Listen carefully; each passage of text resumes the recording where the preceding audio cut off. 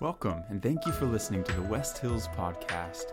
West Hills Church is a balanced, engaged, authentic, disciple-making church that serves the St. Louis, Missouri area with Sunday services at 9 and 10:45 a.m. For more information on our church, go to westhillsstl.org. Now, here's the sermon from Sunday.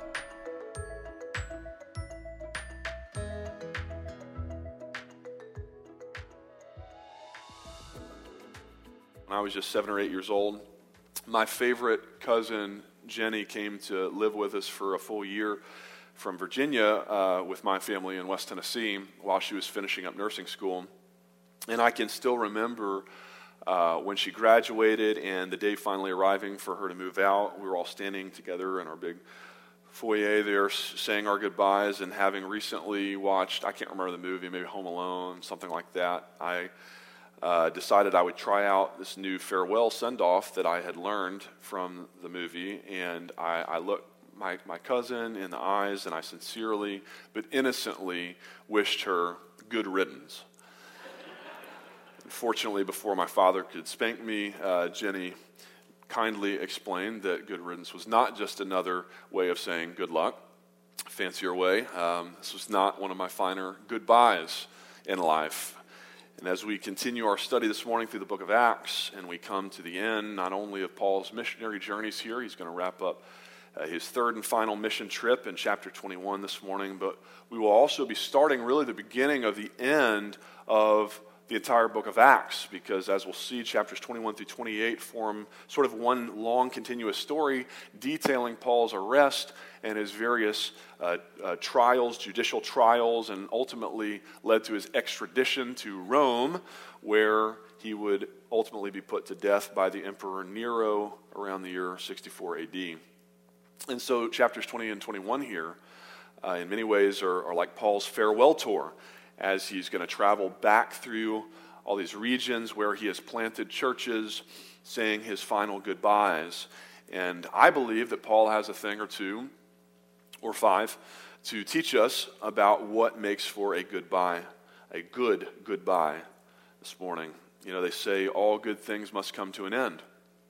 And if you are blessed to live long enough, you will inevitably personally experience that painful truth, the end of an important relationship as a loved one close to you passes away, the end of a particularly sweet season of life as God calls you elsewhere and you move towns, you have to start all over, or as you launch kids out into the world saying goodbye. I mean, parents, you're going to blink and 18 years will have flown by and you'll be launching them out into the world. Our lives are filled with difficult goodbyes, and yet, as they also say, it's not how you start, but how you finish that really matters. We want to finish strong, and that includes a good goodbye. And so, my hope is that this message this morning will be extremely practical for you, but not merely practical, that it would also be deeply theological as well, because we know that one day, eventually, everything that you and I see and touch and experience and love in this world will come to an end. Either because we die and we say our final goodbye to this world for good, or because the universe itself, we know, will be burned up and dissolved, as 2 Peter 3 promises us. Whichever comes first, your death or the universe's when Christ returns, the question for you and me this morning is the same. Will we be ready?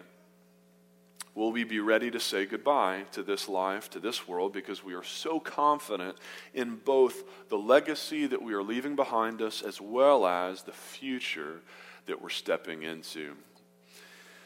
So typically this is when I would invite you to stand for the reading of God's Word. But this morning, because we're going to be covering so much of the text together, I thought we would just read each individual section as we work our way through. And so I will simply invite you to open with me in a word of prayer. Let's pray. Our Father, we thank you this morning for your Word.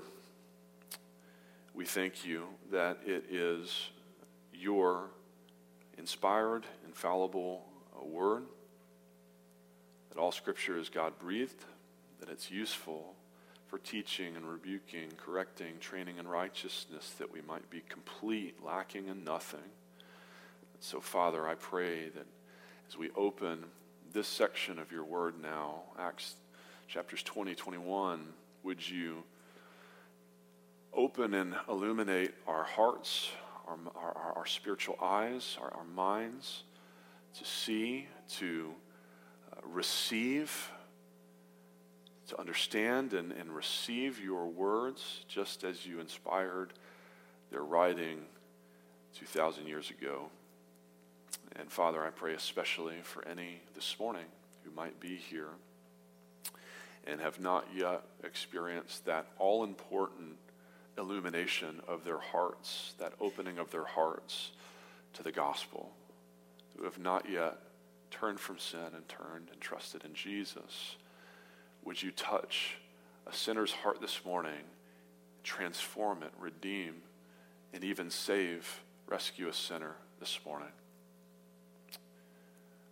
We know only your word can do that by the power of your Spirit, and so that's our prayer. In Jesus' name, amen. So there are, as I said, 5 ingredients in a good goodbye. The first is that goodbye should be encouraging. We learn this from Paul's farewell example here in cities of Ephesus and Macedonia, and right off the bat in verses 1 and 2 we read, after the uproar ceased. Pause, context here. You remember last week, if you joined us, Paul had sort of ticked off, to put it mildly, these non-Christian silversmiths in the city of Ephesus. He had persuaded many people to trade in their useless idols and worship Jesus instead. Jesus was bad for business, and so they came after him, formed a mob. They wanted to kill Paul, and Paul, of course, wanted to preach to them. He thought, no, here 15, 20,000 people gathered, I'll go share the gospel. But fortunately, the other disciples convinced him not to enter the arena, to skip town, save his skin, live to fight another day. And he's going to do that here, but not before he has called all the believers together in Ephesus and encouraged them. We read on in verse 1, after the uproar had ceased, Paul sent for the disciples, and after encouraging them, he said farewell and departed for Macedonia. When he'd gone through those regions, and given them much encouragement, he came to Greece. This was sort of Paul's MO in whatever town he visited, whatever church he was visiting. If he did nothing else, he wanted to bring them encouragement. Even in his farewell tour. I remember the night of my high school graduation party. I think I've told this story before. After the ceremony, our whole class took a charter bus to Memphis, where the school had rented out this swanky ballroom for us in a fancy hotel downtown. We enjoyed this gourmet dinner, and then we partied all night till midnight with all my best friends. Still one of the best nights of my life. But I remember getting home late that night, going in to report and check in with my mom, and just sort of collapsing on her bed and in emotion, sobbing, and saying, I'm not ready to say goodbye to high school. I don't think I'll ever be this happy again. And my mom just kind of gently, kindly hugged me. She encouraged me and said, listen, if you think high school was great, just wait until you get to college. I mean, imagine all the best parts of high school without any of the adult supervision. This is my mom's parting wisdom. Good parent. But the point is, our goodbye should be encouraging. We should send others off with encouragement. And similarly, the flip side to that, then number 2, is not only should we be encouraging with our goodbyes, we should also ourselves be encouraged by them as well. We seek to leave encouraged about the new season we're walking into. In verses 3 through 6 here, Paul makes his way back through Greece and Macedonia, and we read there in Greece he spent 3 months, and when there was a plot made against him by the Jews as he was about to set sail for Syria, he decided to return instead through Macedonia by land. Now you remember Ephesus wasn't the only place where Paul had upset folks. He left an angry mob behind him the last time he was in the city of Corinth as well, all the way back in chapter 18, his second missionary journey. And apparently upon his return there, now some 5 years later, his old enemies have resurfaced But fortunately, Paul discovered their plot. They were apparently going to send an assassin on board alongside him on his return ship home to Antioch, where Paul wouldn't be able to escape. They're out at sea, and the assassin could kill him. And so Paul decides instead to take the long route home by land through Macedonia instead. And I want to focus in on verses 4 through 6 here, though, in particular, where we read, Sopater, the Berean son of Pyrrhus, accompanied him, and of the Thessalonians, Aristarchus and Secundus, and Gaius of Derbe and Timothy, and the Asians, Tychicus and Trophimus. These went on ahead and were waiting for us, Paul and Luke, at Troas. But we sailed away from Philippi after the days of unleavened bread, and in 5 days we came to them at Troas, where we stayed with them for 7 days. Now, Luke is, of course, our author here. He's recording for us Paul's traveling companions. But we know that whenever Paul himself, in his own letters, lists a bunch of names for us, it's almost always to tell us about all the encouragement that those folks have brought him. You think of the conclusion to the book of Romans, where Paul writes, I commend to you our sister Phoebe. She's been my patron. Greet Prisca and Aquila, my fellow workers in Christ Jesus. They risked their necks for my life. Greet Rufus and his mother, who'd been a mother to me as well. We're looking for good boy names right now. Rufus, I think, could be on the short list. I don't know. I'll have to talk to Polly after the service. But Paul's end, you think of Paul's ending to 1 Corinthians. I rejoice at the coming of Stephanas and Fortunatus and Achaicus, because they have made up for your absence, Corinthians. They've refreshed my spirit. They brought me great encouragement, Paul says. And that's the same role that Sopater, Aristarchus, Secundus, Gaius, Timothy, Tychicus, Trophimus, they're all going to play here for him in Acts chapter 20, as they encouraged Paul along what otherwise would certainly be a difficult, anxious, emotionally fraught journey back through Macedonians as he's being hunted down by these Corinthian assassins. Saying goodbye is one of the hardest, but paradoxically one of the most special, almost sacred things that I get to do a lot of as a pastor, and we unfortunately do a lot of as a church.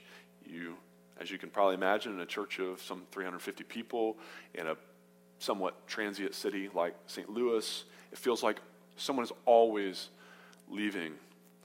And it's fitting that the merchants are back in town. Where are they? Over there. The merchants are back in town. I told them I was going to give them a shout out this morning, worshiping with us. We of course said goodbye.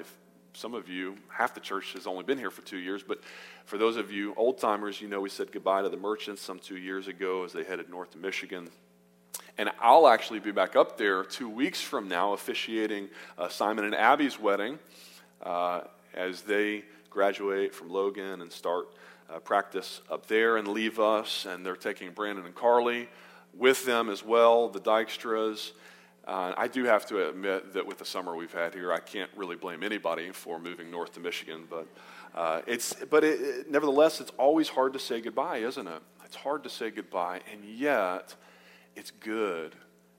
It can be good and encouraging. I get so much encouragement from these goodbyes as I consider Paul's own farewell address from his second letter to his spiritual son, Timothy. He writes, my child, what you've heard from me, entrust now to faithful men who will also be able to teach others.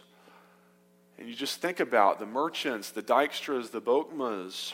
As hard as it is to say goodbye to them, we know that God's plan is to use their separating to multiply the spread of the gospel to people and places that otherwise we as a church would have no way of reaching, of touching. Now through them, the ministry of West Hills is going to extend and reach a bunch of Michiganders who otherwise, you and I might never cross paths with. This is God's beautiful design of growing his church and multiplying and sending us out. What an encouragement. I think of similarly, we just had one of our last meetings together as a life group this past Wednesday night, because in 2 weeks after Sign Up Sunday, we're going to be multiplying into 2 groups now. And Polly and I are going to be taking and starting a whole new life group. I think we've done that 7 times now in the 7 years that we've been at the church, and it's always hard. It's always hard to say goodbye.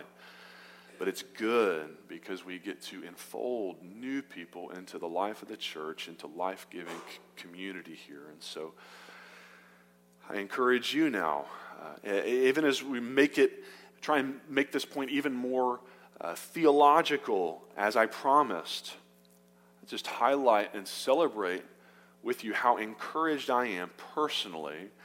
I always love taking the opportunity when I can to give a shout out to our elderly saints, our senior saints here at West Hills, how encouraged I am by you, in particular, how ready so many of you I know are, as I've talked with you in personal conversations, ready to say goodbye to this world.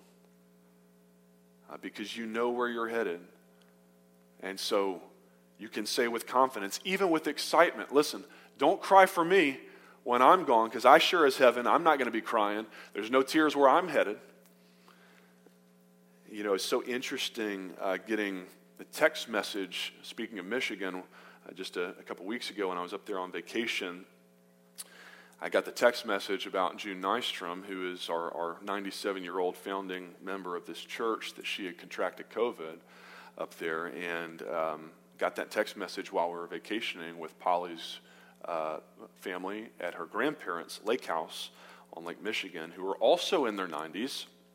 And I just couldn't help but think about, even as I confessed to June, I was concerned about her health. There was also a bit of relief for me just thinking about what a different phone call that would have been had it come from Polly's grandparents, letting us know that they had COVID because they don't know the Lord. They are not ready to say goodbye yet to this world. They are not ready to go meet their Maker. June is. June's going to be ready whenever her time comes. She's back home now, by the way. She's doing fine. Just talked to her yesterday. It's going to take a lot more than a little coronavirus to take June Nystrom down. But, you know, whenever her time finally does come to say goodbye to this world, I am confident that she will be confident and that we will all be celebrating, encouraged at her funeral because we know where she's headed. Number 3. Well, and I should, lest we skip too quickly over anecdotal, just ask you, are you ready? Is that true of you? Is that true of you? Are you ready?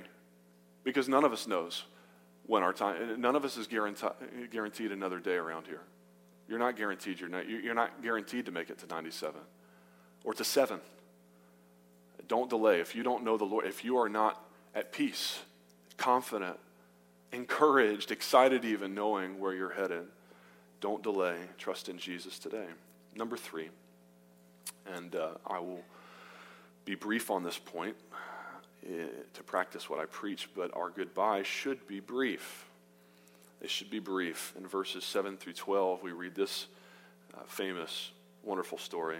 On the first day of the week, when the disciples were gathered together in Troas to break bread, Paul was talking with them, intending to depart the next day. Paul knew that this was probably going to be his last visit to Troas.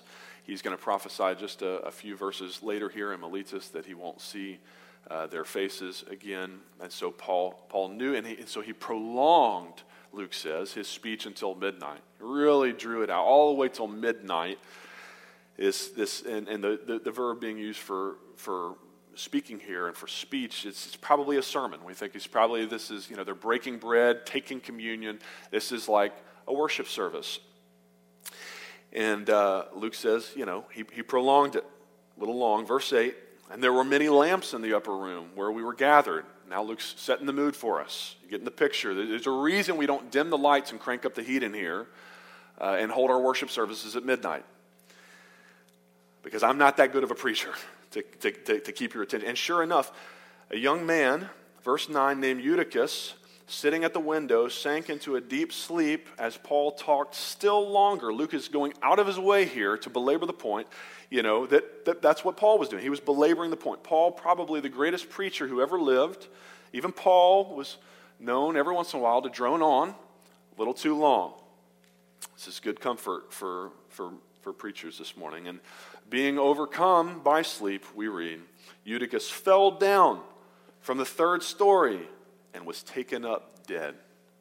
This is every pastor's favorite Bible story because it simultaneously comforts us pastors to know that even Paul, even his sermons put people to sleep at times, but it also warns you, the church, about the dangers of falling asleep in church.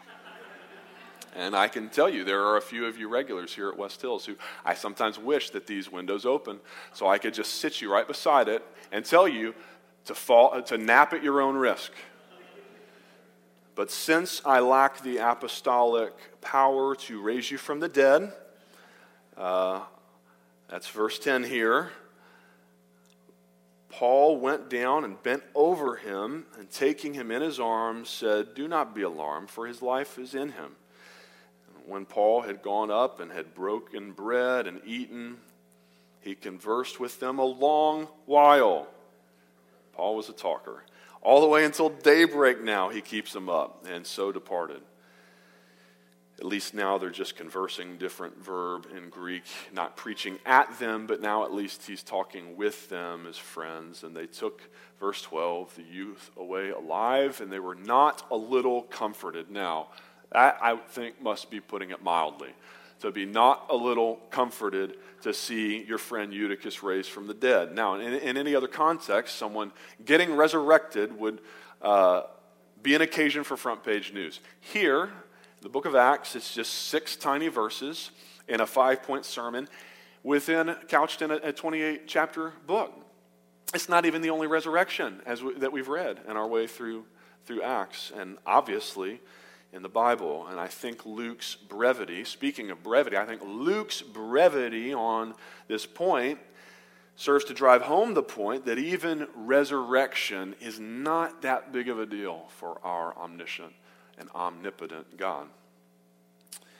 But as we return to sort of the main point at hand here, point number 3, Luke's emphasis arguably is less on resurrection than it is on the importance of conciseness with our goodbyes. Being concise, and the consequences of ignoring that wisdom. People can die when you drone on too long in the pulpit. And the very next section here seems to reinforce that point. Paul must have learned his lesson from the mishap in Troas because it seems like he sort of shifts from dragging things out, dragging his goodbyes out, and now he's sort of a man back on a mission again as he continues his farewell tour through the rest of Asia. We read verse 13, going ahead to the ship, we set sail for Assos, intending to take Paul aboard there, for so he had arranged, intending himself to go by land. And when he met us at Assos, we took him. It's actually quicker to go by land. Again, Paul is making haste. When we took him, met him in Assos, we took him on board, went to Mytilene. Sailing from there, we came the following day, opposite Chios, and the next day we touched at Samos, and the day after that we went on to Miletus. Now he's just like cranking through these cities, right? I'm not dragging out the goodbyes anymore, for Paul had decided, verse 16, to sail past Ephesus so that he might not have to spend time in Asia. You remember back when all he wanted to do was go minister in Asia. Remember when he stayed there for almost 3 years in Ephesus? Now he's like, I got to get out of here. For he was hastening to be at Jerusalem, if possible, on the day of Pentecost. Paul's in such a hurry. He's going to sail right past Ephesus, this place where he gave so much of his life and his heart for 3 years of ministry, his deepest bond with the church there. But Paul is not going to be caught guilty of lingering once again. He's a man on a mission. And think of my own personal examples of this. I've shared with many of you how difficult our time in Nashville was, my time at Vanderbilt Divinity School, and how saying goodbye to that season of life was not difficult at all. That time I said good riddance, and I meant it. But you think about even for the painful goodbyes in your life, I think there's wisdom here, and in Scripture's point that we ought to be brief whenever possible. Just rip the Band-Aid off. There's nothing more awkward, is there, than those 2 weeks after you turn in your 2 weeks notice at work. I don't care whether you loved the job, hated the job, you just want to move on. No one likes a lame duck. But if I could just, again, turn now and offer a brief, perhaps spiritual application of this point, to tie it back to thinking about your final goodbye, whenever I'm asked to pray for someone who's in the process of dying, the next question I ask is always, are they a believer? Because I need to know how I'm going to pray for that person. If they're not a believer, then I'm going to pray that their death would be as painful and as slowly drawn out as necessary in order to break them and bring them to the end of themselves and force them to cry out to God for mercy. That their suffering might show them just how hopeless this world really is, where they've spent all of their lives living for, all of their hope in this life, how hopeless it is, and how much they better pray that there is another world, a better world to come. And if there is, that God might convict them of just how helpless they are of getting there on their own without Christ's help. That is my prayer for the dying unbeliever. That God would break them and take as long as he needs, drag it out to do it. But oh, what a comfort when we get to pray for dying saints. Because we get to pray that God would hasten their homecoming. Again, we know, have full confidence where they're going, that there will be no tears, no more brokenness, no more sin. Lord, take them quickly. Hasten their homecoming to you. Number 4, when we say goodbye, we think about tying up loose ends. We ought to strive to be at peace. Now, Paul's words here in verses 18 through 28 to the Ephesian elders are some of the most important that we find anywhere in all of Scripture on the topic of what it means to be a leader in the church. Think of 1 Timothy 3, Titus 1, 1 Peter 5, and Acts 20. Those are the big passages. And so if you're a leader here at West Hills, an elder, a deacon, a life group leader, or you aspire to be one day, as I hope many of you do, Paul's exhortation here, I hope, will be familiar to you. And we could easily just camp out, spend a whole sermon here.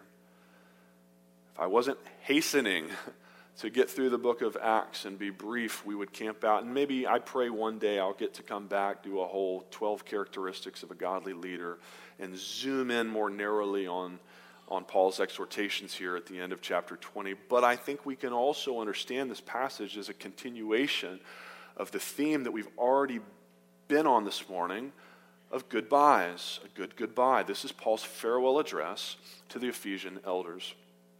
And in it, he's going to model for us what it looks like to be at peace with your goodbye, with your God-ordained departure. You want to be at peace when it's time to move on. But to do that, you've got to be at peace both with the past and with the legacy you're leaving behind, as well as with the future and this new season of life that God is moving you into, whatever it might be. And so Paul is going to alternate here. It might get a little difficult. You're going to have to not fall asleep to follow along. We're going to bounce back and forth. Paul alternates his train of thought between subpoints 4a and subpoints 4b in your bulletins, between the past and the future, making peace with the past, coming to peace with the future. So, for starters, verses 17 through 21, to be at peace with the past, you must be committed to serving God's will. Paul declares to them, "You yourselves know how I lived among you the whole time from the first day that I set foot in Asia, serving the Lord with all humility and with tears and with trials that happened to me through the plots of the Jews, how I did not shrink from declaring to you anything that was profitable, and teaching you in public and from house to house, testifying both to Jews and to Greeks of repentance toward God and of faith in our Lord Jesus Christ." Have you ever wondered, God, what is your will for my life? Here's your answer. 7 things. Now, regardless of whatever his specific will might be for you in any given situation, this is his general will for all of us as his children, as believers. 7 things. Paul exhorts his churches imitate me as I imitate Christ. Well, what did it look like for Paul to imitate Christ? Here are the 7 ways Paul imitated Christ for 3 years in Ephesus. Number 1, he was relational. He said, I lived among you. You know me. He says, you know me. You've seen my example of Christ-like leadership. Paul will say elsewhere in 1 Thessalonians, I share with you not only the gospel, but my own life, my heart. You have my heart. He says elsewhere, 2 Corinthians, when he's listing all his persecutions, his beatings, his shipwrecks, all of it, he says, and worst of all, what? Is my anxiety for the churches, for my spiritual children. That's what really keeps me up at night. His concern for the church because he's relational. He cares for them. Number 2, that requires humility. Paul was humble. He says, I serve the Lord with all humility. Remember his exhortation to the church in Philippi, famous Philippians 2, have this mindset among yourselves, which is yours in Christ Jesus. Do nothing out of selfish ambition or vain conceit, but in all things consider others as more important than yourself, like Christ did, who stepped off his throne in heaven, emptied himself to come and die for us. Paul did that for them. He was humble. He was empathetic. Number 3, he says, I served you with tears of joy when you were on life's mountains, and with tears of brokenheartedness when you were in life's valleys. Paul didn't just lead from, his ivory tower and, well, that must be really hard what you're going through. He was with his people and he cared for them. He felt with them. Paul, number 4, was steadfast.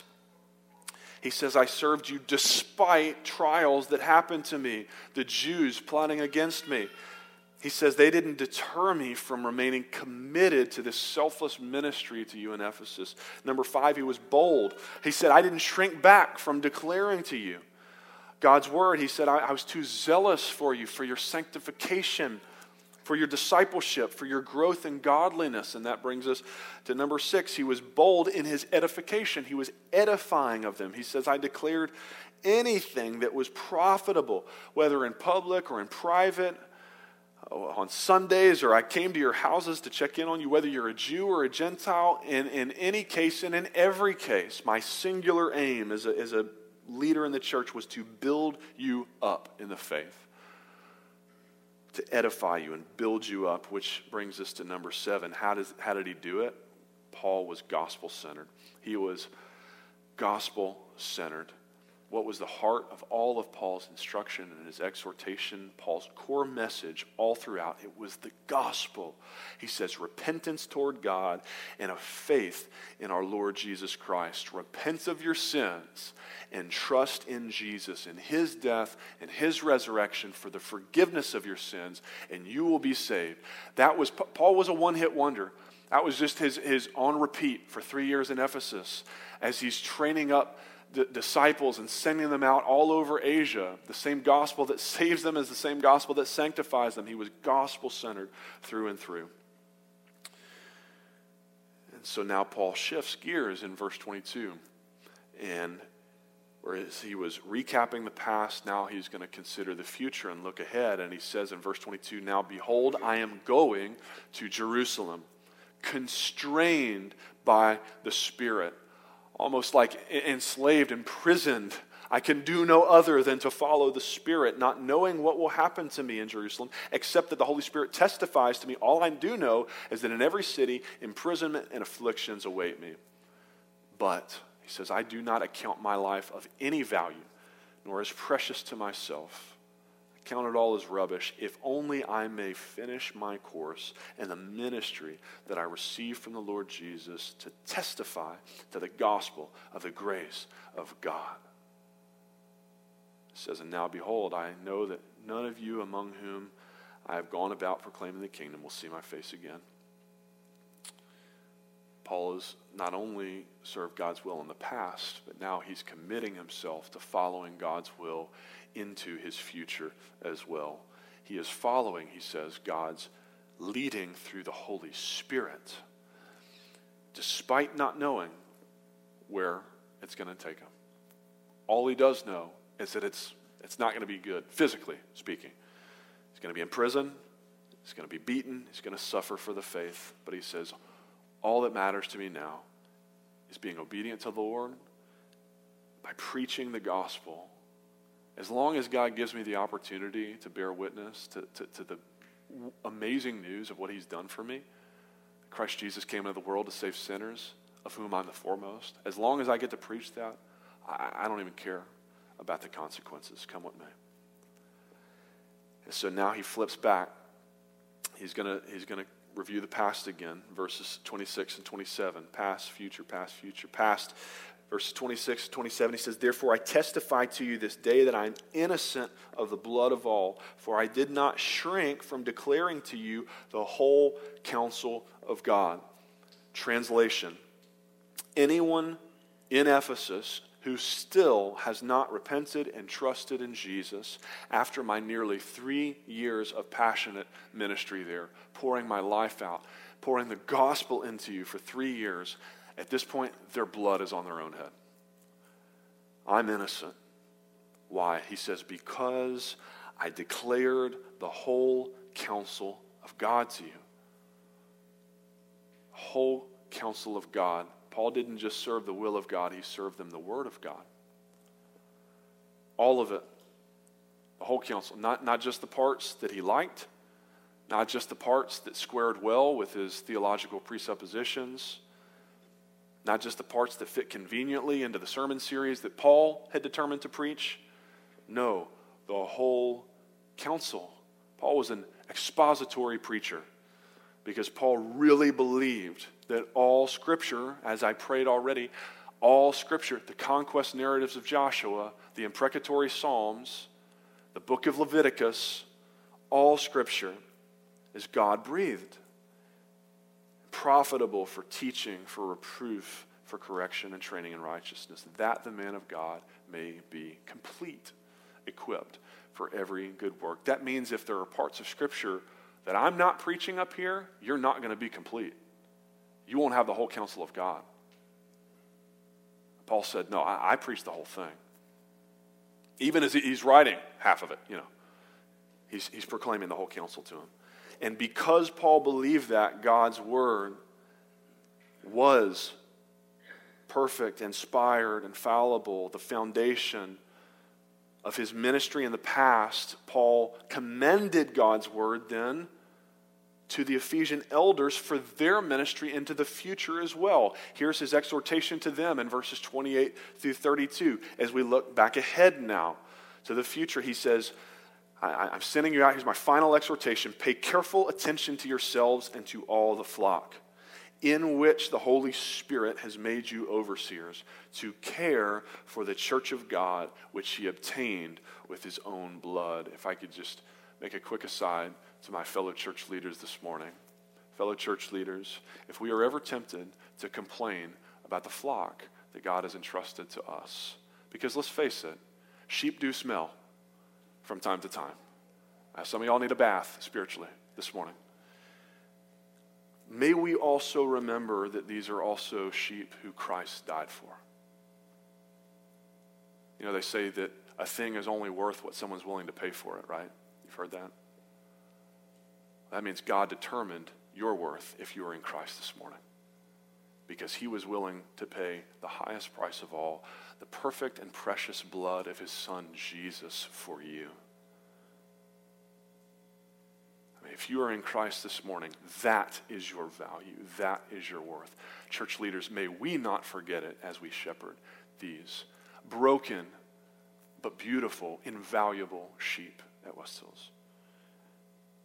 We continue on, verse 29. I know that after my departure, fierce wolves will come in among you, not sparing the flock. And from among your own selves will arise men speaking twisted things to draw away the disciples after them, after themselves, false teachers, after their own selfish gain. He says, therefore, be alert. Remember that for 3 years I did not cease night or day to admonish everyone with tears.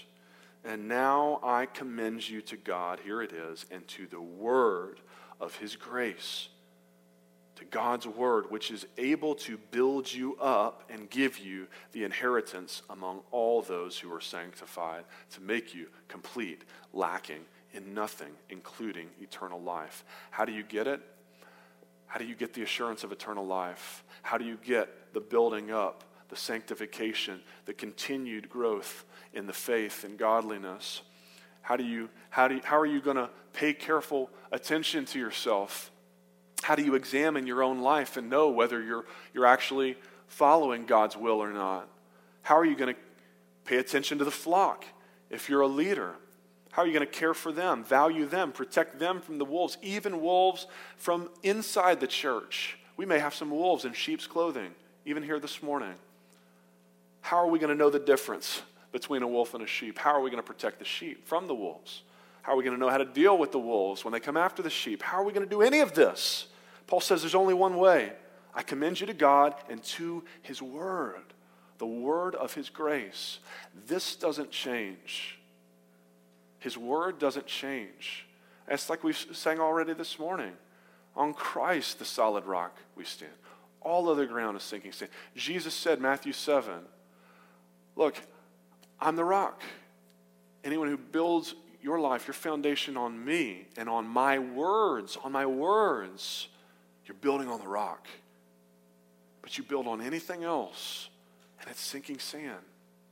It changes with the times to stay relevant.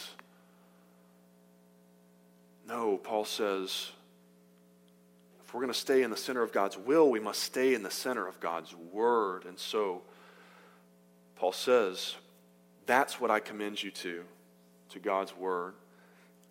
Last pairing here, Paul shifts back again now to review his resume with them, his time with them, their shared past together in verses 33 through 35. He says, remember, I coveted no one's silver or gold or apparel. You yourselves know that these hands of mine, my own hands, ministered to my necessities and to those who are with me.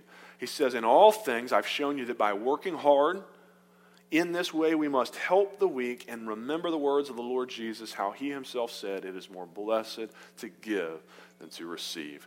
That's what it means to be a godly leader, a Christ-like leader.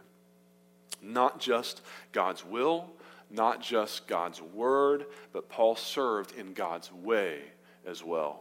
See, it's possible to obey God for the wrong reasons, with impure motives. It's possible even to preach. I mean, he warns us about the wolves. It's possible to lead and to preach the Bible with ulterior motives.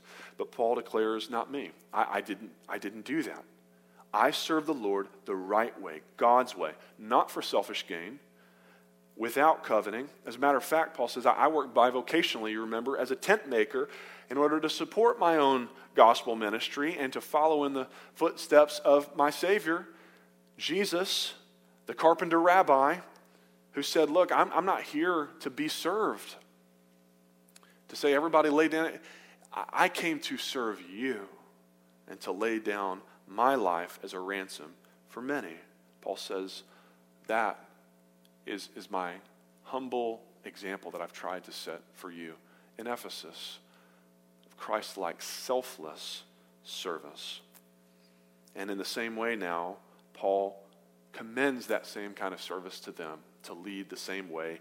And he bids them farewell, and Paul knows he can head confidently on to Jerusalem, come what may, in his future, because he knows that he is still following God's way and doing it. Consider verses 36 through 38 here, the ending of this beautiful section.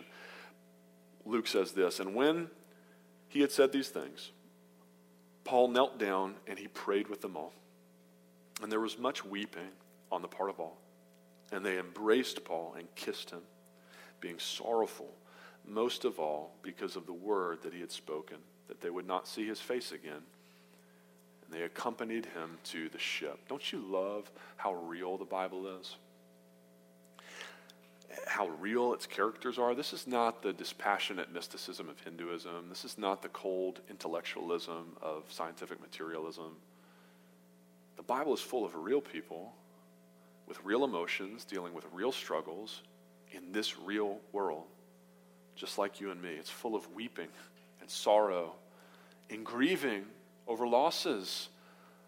The Bible doesn't commend, just stiff upper lip stoicism to us. Oh, it's just goodbye, move on. It's real, it's emotional.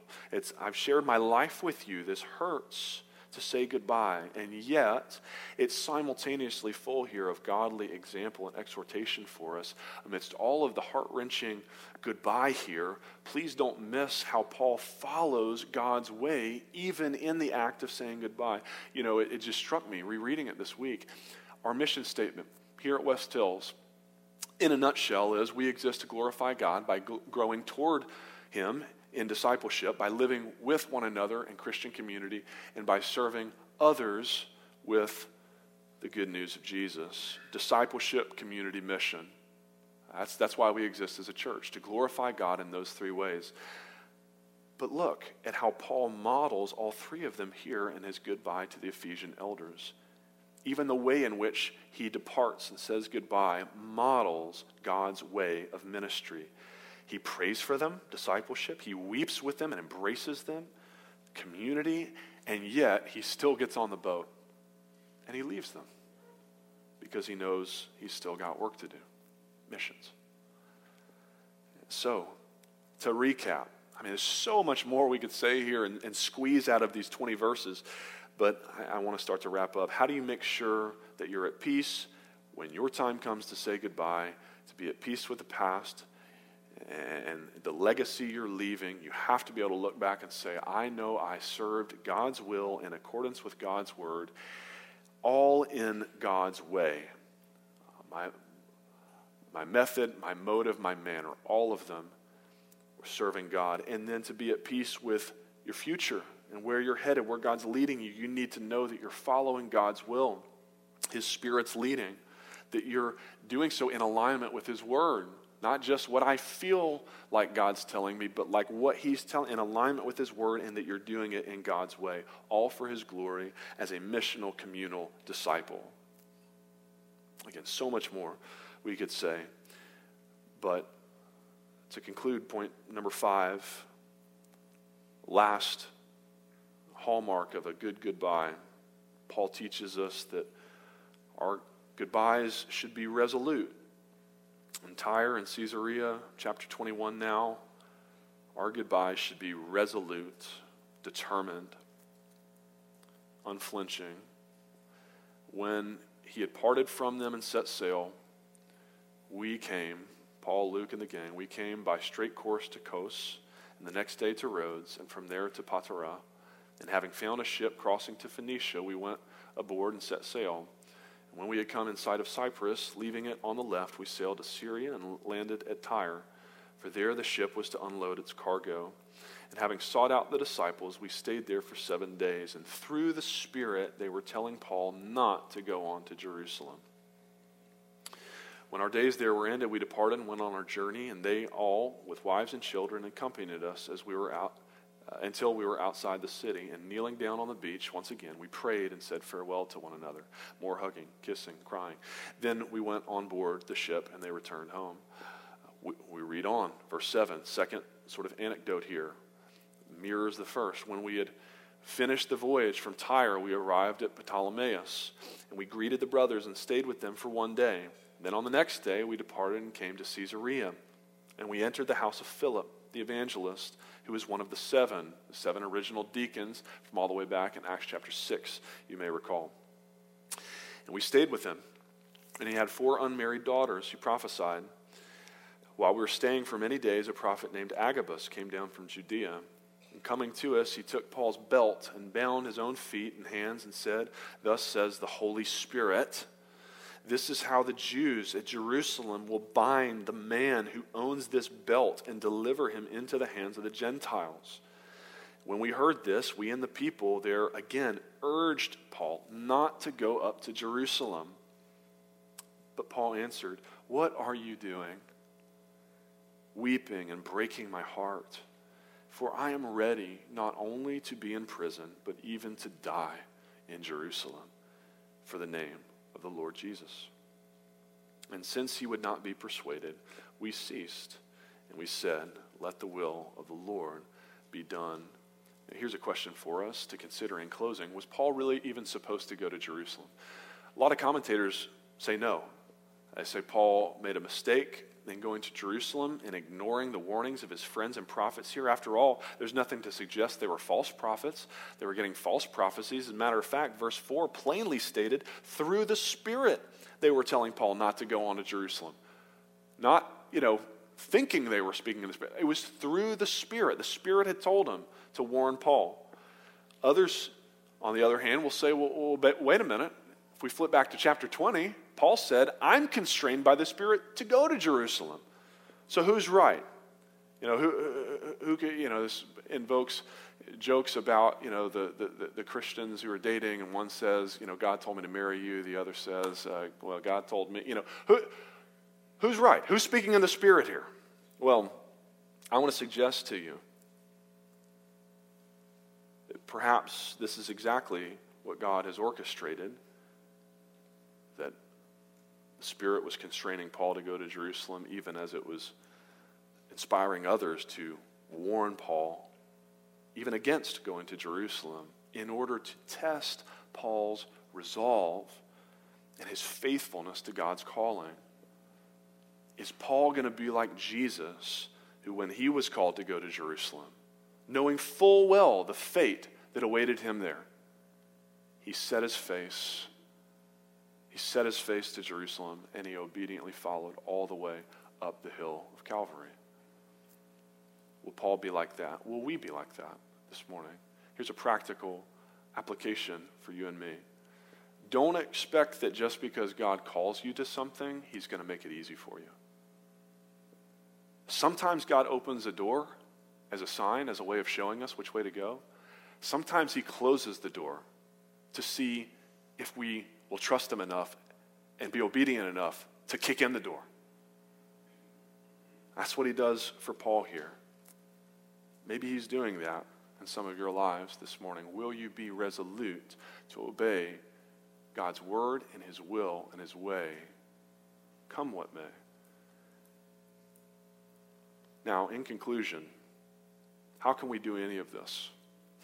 How can we be encouraging and encouraged, be at peace, be resolute with goodbyes? No one likes saying goodbye, do they?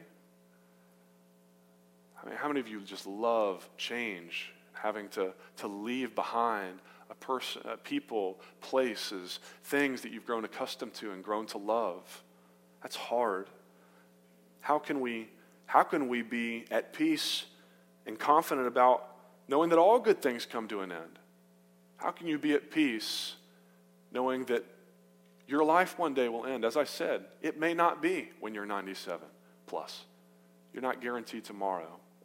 How can you be prepared and be at peace? I think it's only when we know how the story ends, right? College football season is upon us. I used to get really into football back when I was an idolatrous pagan. Some of you here. But I used to get really into it, and every once in a while, you'd have to take a break to actually eat.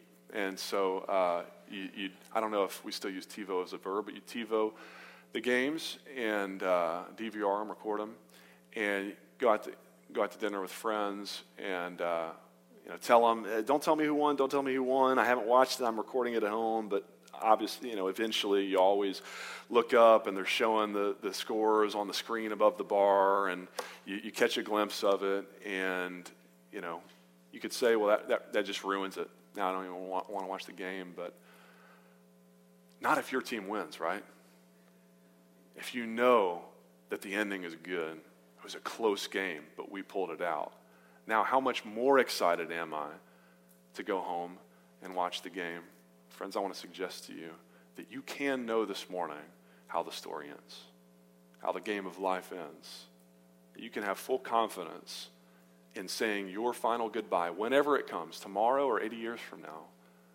You can have full confidence in knowing there's a great ending and a better place awaiting you if you are in Christ. We know how the story ends, whether, as we sang again this morning, until he returns or calls us home, whichever comes first. Here in the power of Christ we stand. If you can stand in Christ this morning, you know how the story ends. Amen.